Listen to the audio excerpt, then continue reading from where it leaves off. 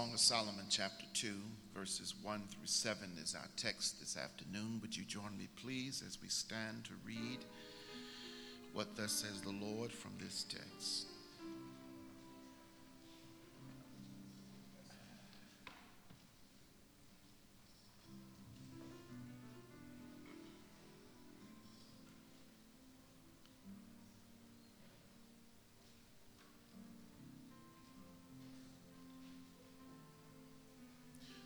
Song of Solomon, chapter 2. I'm reading from the New Living Translation, so the verbiage may sound a bit contemporary, but you should still be able to catch the meaning even in your own translation. Chapter 2, verse 1. I am the rose of Sharon, the lily of the valley. Like a lily among thistles is my darling among young women. Like the finest apple tree in the orchard is my lover among other young men. I sit in his delightful shade and taste his delicious fruit. He escorts me to the banquet hall. It's obvious how much he loves me. Strengthen me with raisin cakes, refresh me with apples, for I am weak with love. His left arm is under my head, and his right arm embraces me. Promise me, O women of Jerusalem, by the gazelles and the wild deer, not to awaken love until the time is right. Word of the Lord, you may be seated. Amen.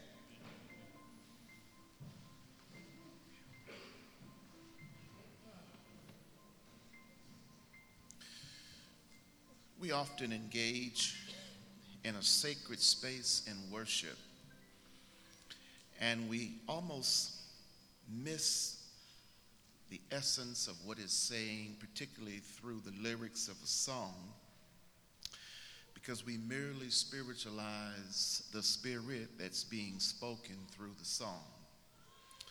However, I want to highlight something that took place this morning. If you caught the spirit and the essence of what was being sung, there is something about the song that challenges us to take a moment to reflect upon the intimacy of the moment. The intimacy being that we're taken to a space in a euphoric sense that we don't experience on the regular sense. We're taken up almost like Paul's language in the 2 Corinthians letter, that I was taken to the third heaven and I saw something I had never seen before. Taken into that space of the eternities in which his mind and his body and spirit enters into a realm of celebration and worship that he had never experienced before. At least he doesn't tell us in his writing. But he did so to the Corinthians that they may understand that their spirituality is not superficial, but it yet is supernatural that takes place on the inside of them. I asked the male chorus to sing that song a second time because I wanted to make sure that I was satisfied in my heart what the song was saying to my heart. And that was that we have got to understand the glory of entering to his courts with praise and thanksgiving. That song, comparatively to the text of second chapter of the Song of Solomon, in the first 7 verses, sounds like to me a celebration from the loved who's being loved by the lover. Such a celebration that when they enter into that space of intimacy, no one is allowed to enter in but the two that's engaged. It's so special that when one begins to think about how worthy the lover's love is and how worthy the lover is to be honored, this is where we find the woman in the text. She is excited about who she's in love with, because who she's in love with has made her excited about being in love. I want to raise the question, are you really excited about being in love with God? See, that doesn't sound very convincing to me. Because when you're in love with God, or when you're in love with someone, just the mention of their name drives a certain sense of enthusiasm out of us. Have you noticed in church somebody got to pull your enthusiasm out when we talk about God? When we talk about how good God is and how kind God is and how loving God is and how providing God is and how protective God is and how complimentary God is, someone actually has to pull that out of us for us to respond with a hallelujah or amen or thank you, God. Or something has to strike us to remind us of how worthy God truly is. But that's not the picture I get in the second chapter of the Song of Solomon. I don't get that picture because it seems to me she's excited based on the compliment she's heard from her lover. He says some stuff to her that changed her whole mentality and changed her whole mindset and attitude. And that reoriented how she would carry herself so that those who talked about her in a downward perspective in chapter 1, we see her in the opening language of chapter 2 talking about herself from an entire different perspective. She sees herself now not as her brothers saw her in verse 6 of chapter 1, but she sees herself now as the rose of Sharon and the lily of the valley. The compliments that he has paid to her now inspires her to see herself as a rose in the Sharon. And then the Sharon is the landscape in which the roses grow. And isn't it amazing how she is able to pick herself out of the landscape and identify herself as the rose of the Sharon, and then as the lily of the valley. Now, the valley would be a vast amount of landscape, and yet she's able to see herself in the midst of all of the women in the landscape. She calls herself a special lily in the valley, all because the lover has said to the love that not only are you special, but in verse 1, he says to her that in verse 2, she is the darling of my heart and she is the lily among the thistles. In other words, girl, you so fine and sweet and gorgeous to me that no matter what I see out there, I can always see you in the midst of the landscape. And I saw that as God saying to me that no matter how you go and no matter how far you go, even away from me, and no matter what context you engage yourself in, I can always still see me in you, and I can find you out there in the valley because you are the rose in the Sharon and you are the lily in the valley. What we get out of chapter 1 is this. We find that the king praises the bride, but then we find that the bride is praising the king. And isn't that just how the relationship works between you and I and God? That when God adores us by being his children, we in return celebrate him by being his children. That's the reason why I kept asking him, keep singing, worthy is the Lamb, or worthy is he to be praised. Because when we think about the provision of God's completeness of who he is, and when we think about the caring that God provided for us, and if we remind ourselves to rewind the tape periodically and go back to where God found us when we didn't have compliments that encourage us, when we weren't receiving the endurance that allowed us to see who we were in him. And then when we met Christ, something changed on the inside of us. Grandmama say, I looked at my hands and they looked new. It's as if when I came into the space to celebrate God, when God took me by the hand, something happened to my whole being. My hands started to look new. And then if I took my head and moved it downward, I saw my feet, and they did too. Because God not only changed where I would touch, but he changed where I would walk. And that's why she is now able to say, I'm the rose of Sharon and I'm the lily of the valley, because when God comes into your life, he changes how you gonna walk, he changes how you gonna think, he changes how your mentality is gonna be.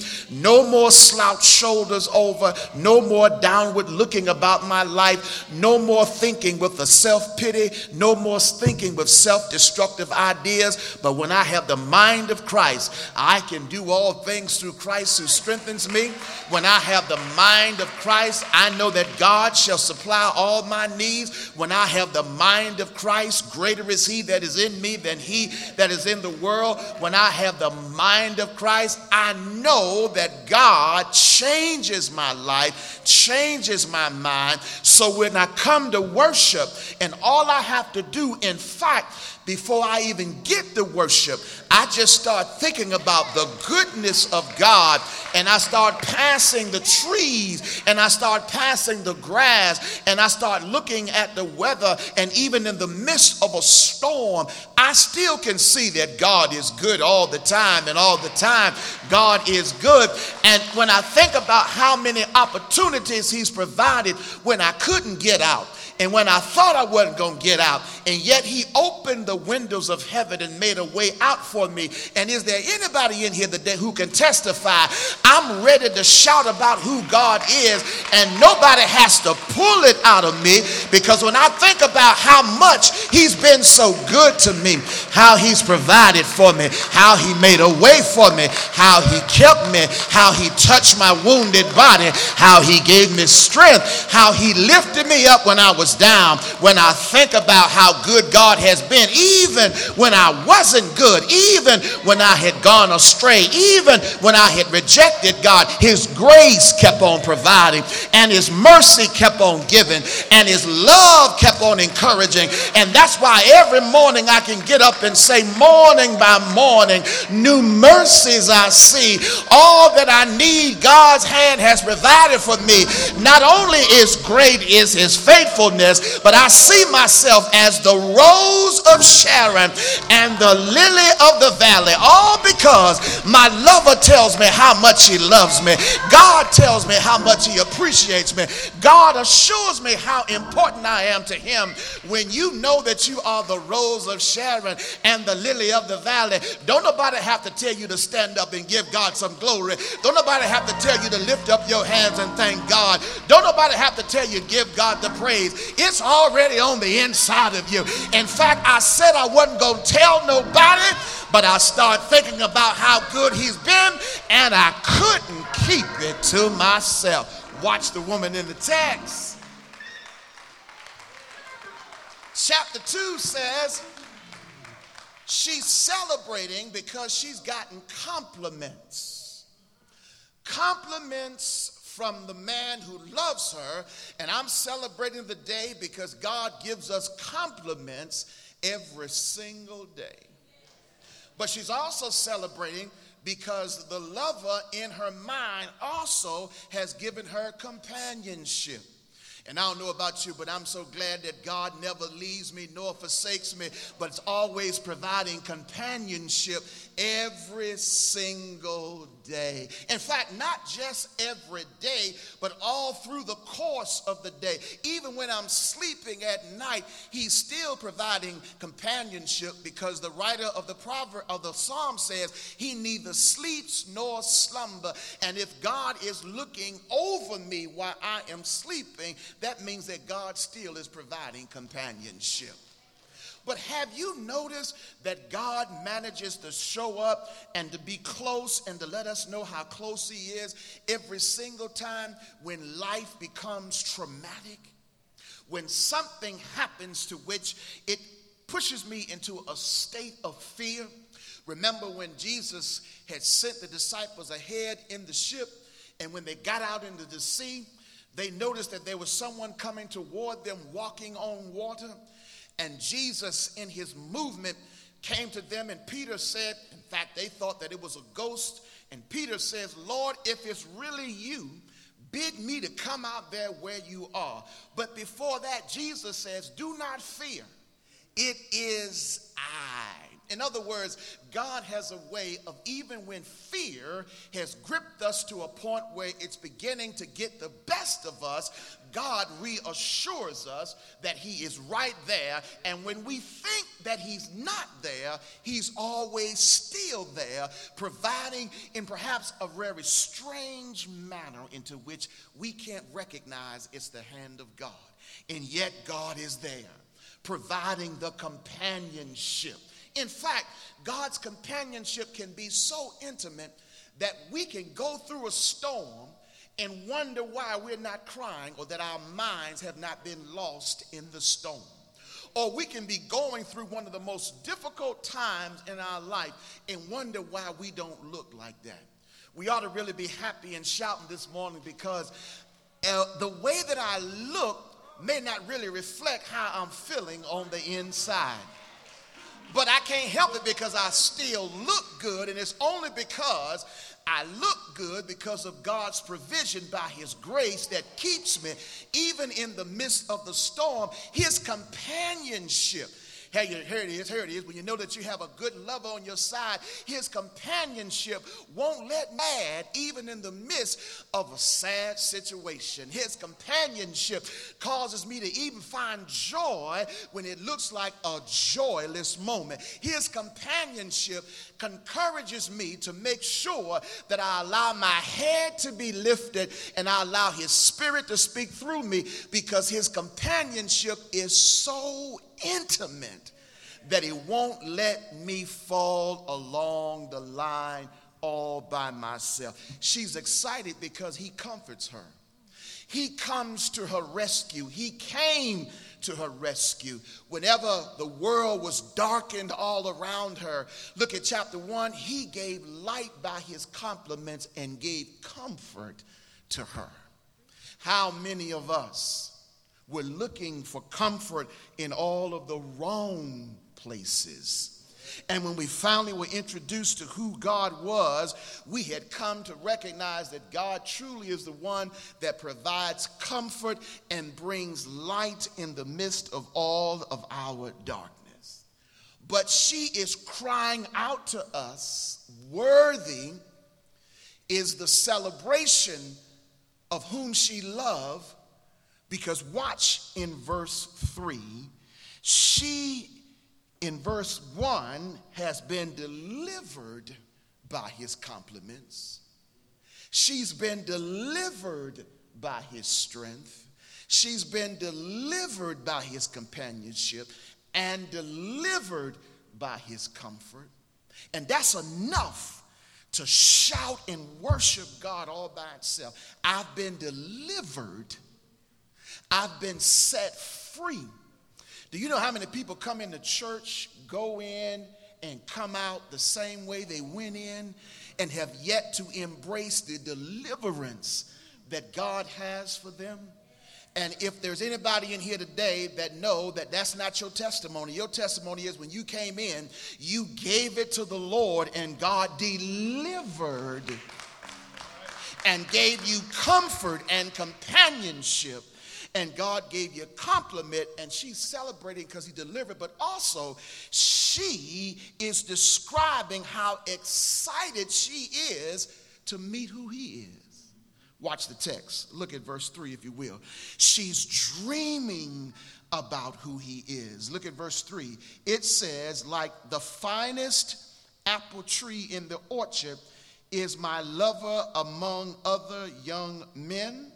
Look at the other clause. I sat in his delightful shade and taste his delicious fruit. She's dreaming. He's not there, but she's dreaming. She's dreaming about his protection. She's dreaming about his provision. Every now and then you ought to just sit and think about how God has protected you. How God has kept you. You know, we pray through many dangers, toils, and snares you have already come. Well, let's think about that for a moment. Let's rewind the tape and just reminisce for a moment how many dangerous moments you were aware and then even unaware that God's protective hand has brought you through.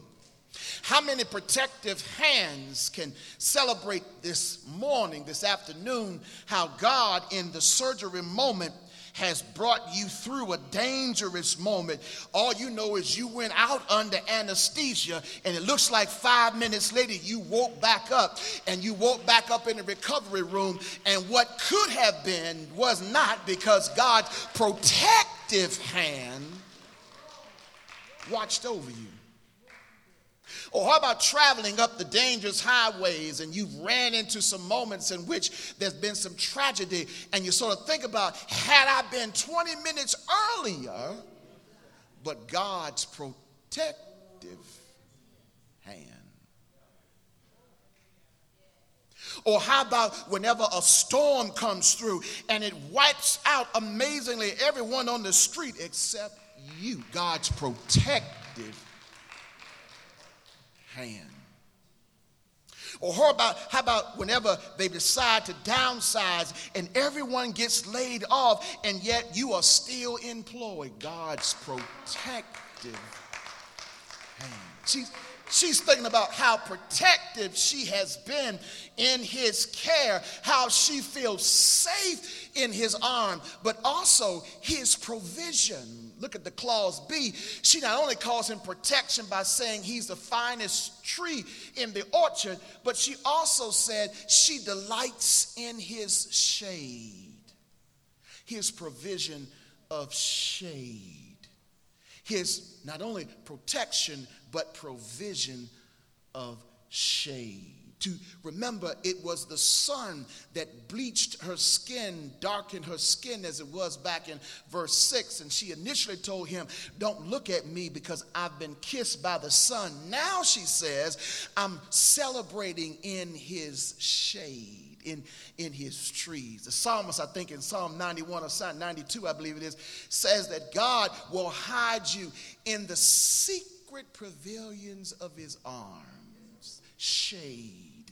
God will protect, but God will shield. And I think when you think about God's shielding, how he has shielded us from some moments in which we could have been damaged and injured, but yet he shielded us. There it is. She says, I'm excited because he's protected me and he has shielded me. But look what she says in verse 4. I'm dreaming about him because of his protection and provision, but let me describe how excited I am to meet him. She's dreaming in her mind, but yet she's anticipating to meet him. Look at verse 4. He escorts me to the banquet hall. Actually, the translation of the word is, he sends me, he meets me at the house of wine. Now, that was interesting to me because in the Old Testament, particularly in Genesis, Bethel is called the house of bread. And here she says, he leads me to the house of wine. Now, I told him this morning, and I'll tell you, there's a sensual side to the text, and then there's a sacred side. I'm going to give you the sacred side because the sensual side, based off my observation of y'all, has been too deep for you, and you can't handle the sensuality of the text. Because for some reason, when we think about sensitive matters in terms of the text, we get strange feelings and get so holy that we don't think you should talk about sensual issues in a sacred space. So I said, let me move over to the sacred side and give y'all the religious definition of the text. And what she's really saying is, he leads me to a meeting place, and in leading me, says the text, he obviously has a love for me because he's leading me where he wants me to be. In other words, God leads us every day to the place of worship and celebration. We call it he calls it the banquet hall, but we're going to call it the house of prayer, where God meets us to infuse in us the power of his word. But watch this. One translation says, and above your head is a banner of love. And I got excited about this because this simply said God so loves us that he wants to publicly display the mark that he's put on us, so that when people see us, they can see God all in us. I like that because, again, I go back to what I said before. I don't look like what I've been through, all because God's got a mark on me, and it makes me look so good that people try to figure out, how do you go through what you've gone through? And it's nothing more than a mark of grace here and a mark of mercy there and a little sprinkle of love over here and some power over there, because God marks his children, and he puts a banner of love on top of them, which says, I am a survivor. Are there any survivors in the house today? You know you survived because of grace. You know you survived because God protected you. You know you survived because God provided for you. You know you survived because mercy kept you. You know you survived because God gave you everything you need. There it is right there in the text. She says, not only do I delight in his shade, and not only do I find his taste to be that of delicious fruit. Oh, taste and see that the Lord is good. Does he taste good to you? Does he taste good enough where you can tell? Isn't it something when you get on something that tastes good and somebody else is with you, you look at him and say, ooh, that's good.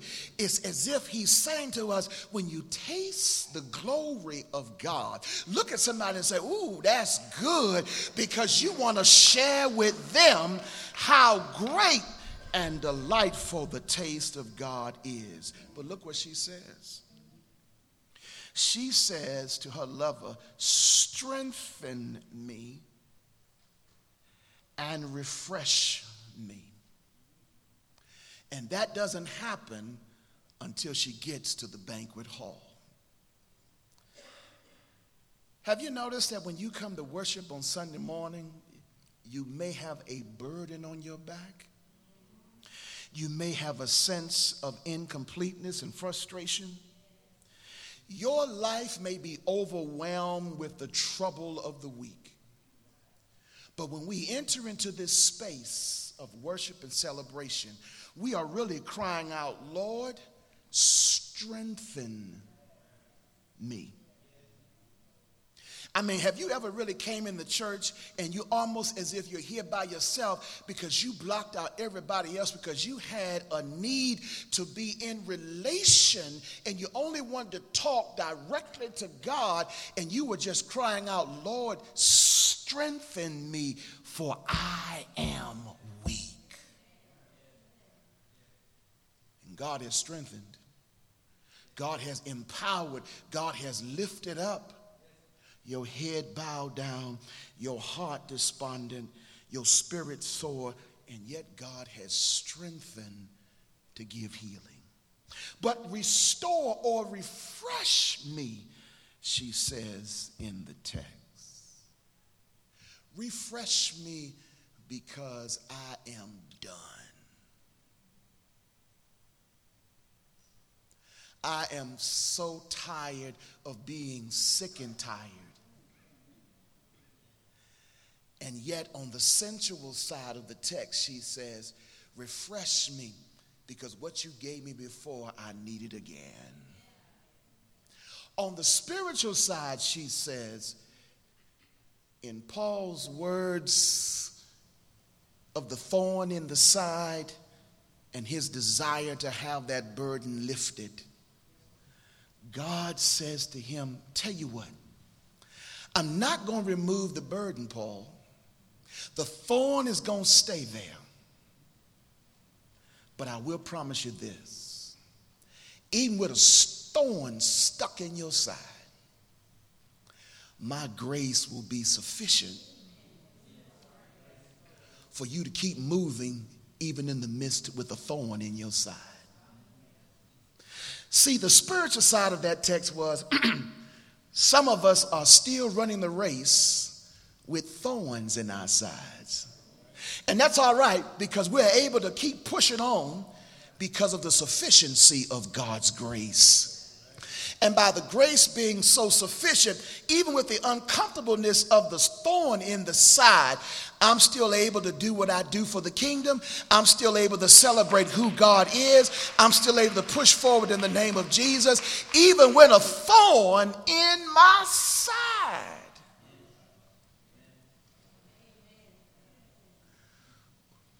When Saul's son Jonathan was killed, Jonathan had a son by the name of Mephibosheth.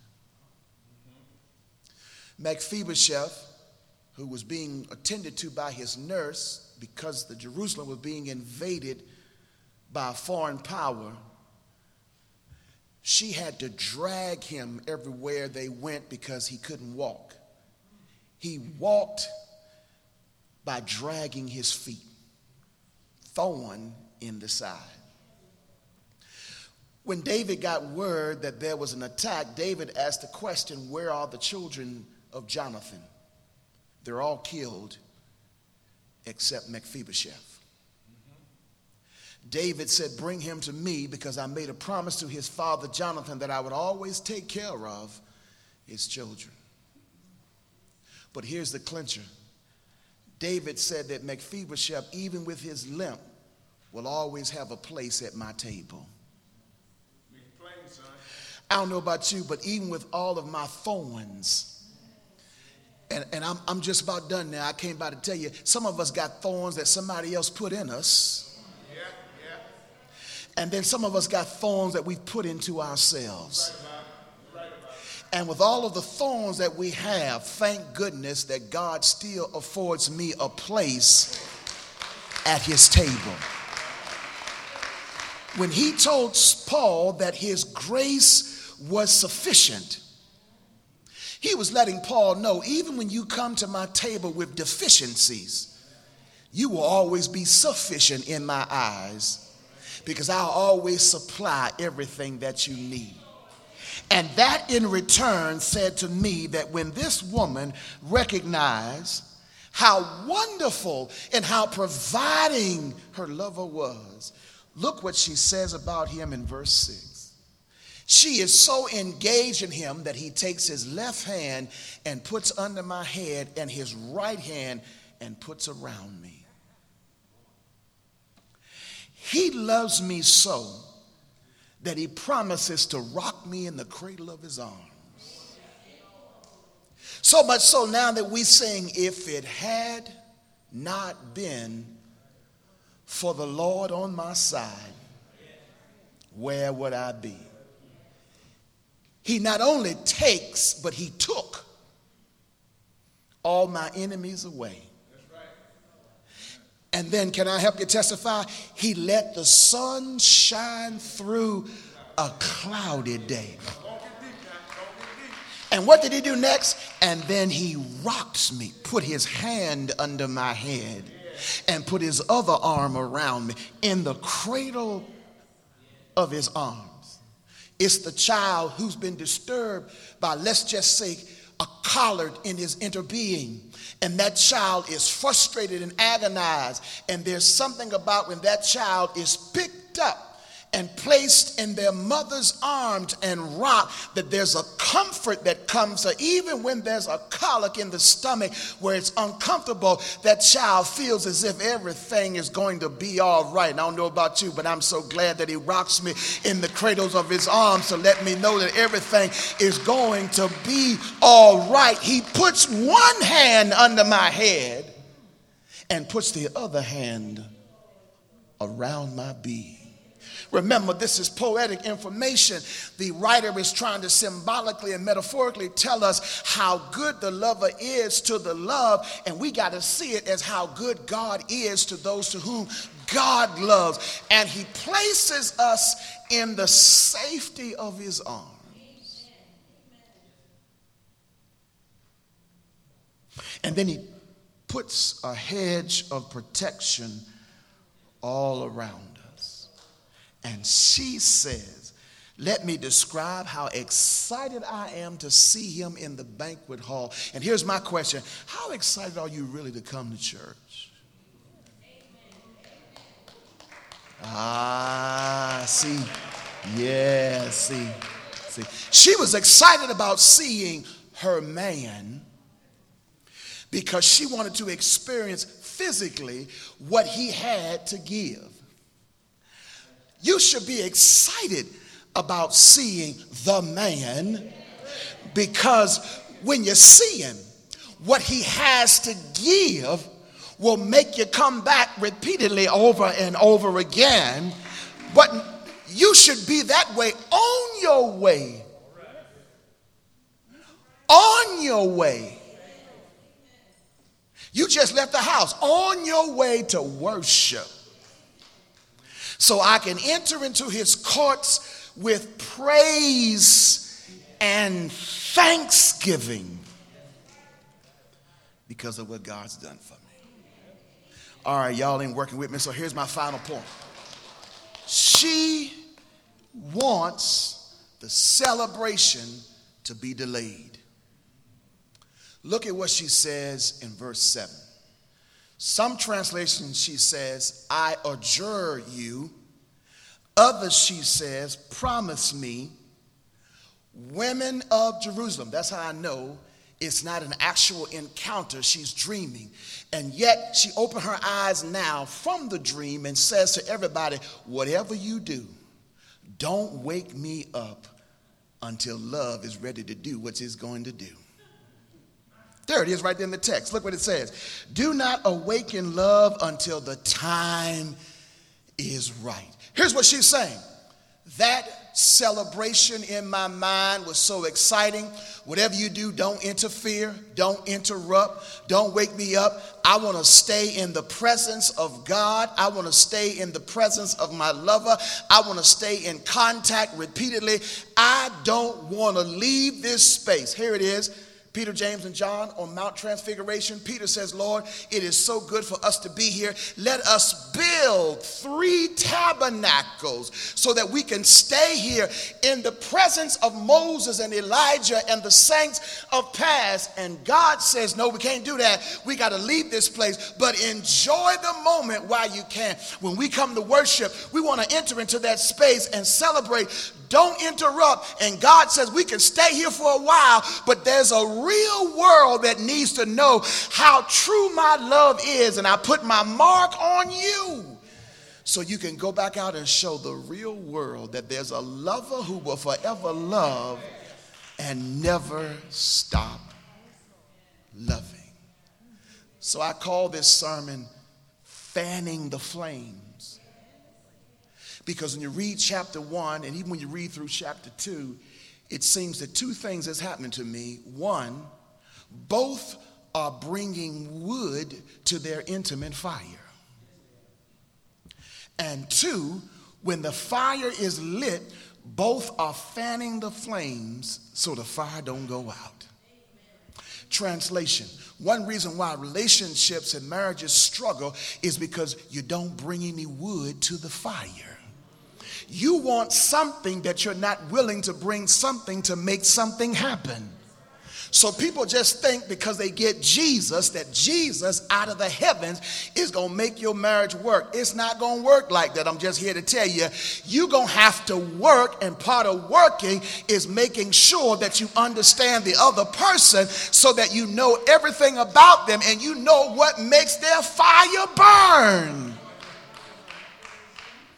And then once you learn it, you got a flame. But when you get the flame, you got to fan it so that the flame keeps spreading and it keeps burning. Can I make a critical observation? I just got a gut feeling that some of y'all can't shout right there because you ain't got no flame. You struggling. Oh, or is it because we're talking about a sensual moment in a sacred space? Go and get over it, because I'm trying to help you out. If you listen to what I'm saying, bring some wood.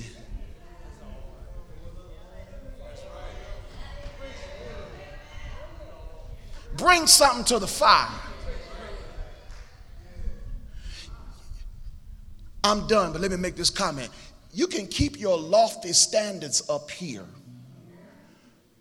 but you better make darn sure you're bringing something up here as well. Translation. So you got lofty standards. The question is, what are you bringing to the table to demand such lofty expectations?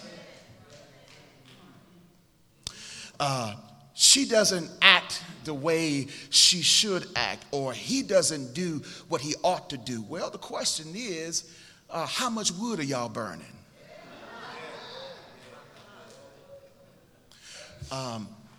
The question is, how much fire do you have going? So some people just stay where they are because they become accustomed to where they are. And they become accustomed to where they are because either, number one, they think they can't do any better, or number two, they are afraid to do better.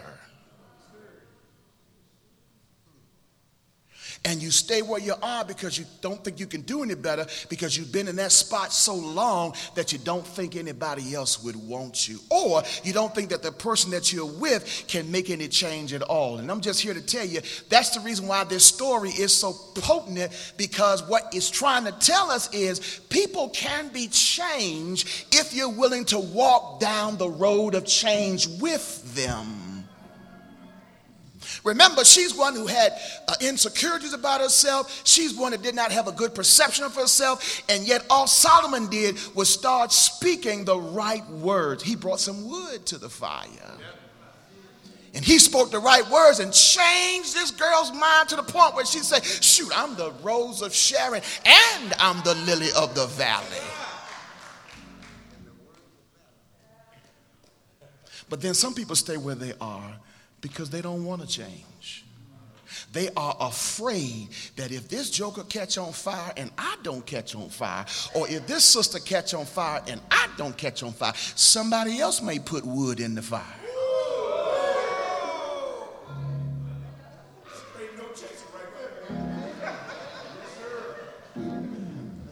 And I'm here to tell you, what you won't do,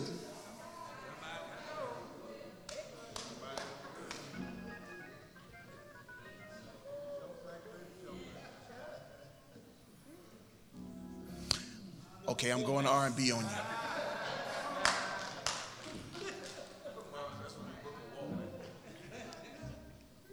What you won't do for love, you got to be able to say, you've tried everything and you ain't going to give up. In your world when there's only you,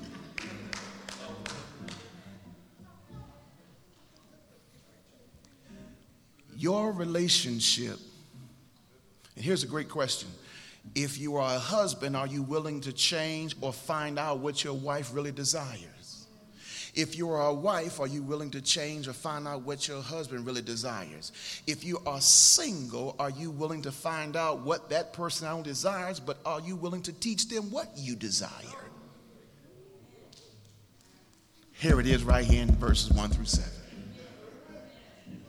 Verses 1 through 7. And I'm going to close with this word. I'm going to tell you why some people struggle. You got to stop giving. Here's an analogy. This is just an analogy. And it's a low-class one. I have to admit that. But its point is pointedly made.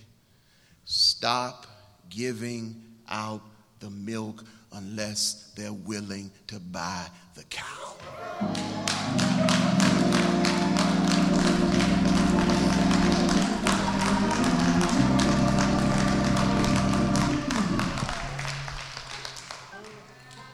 See, that's a bad analogy, but it symbolically makes my point. Because people will take what you're willing to give and yet have no value on you. No value at all.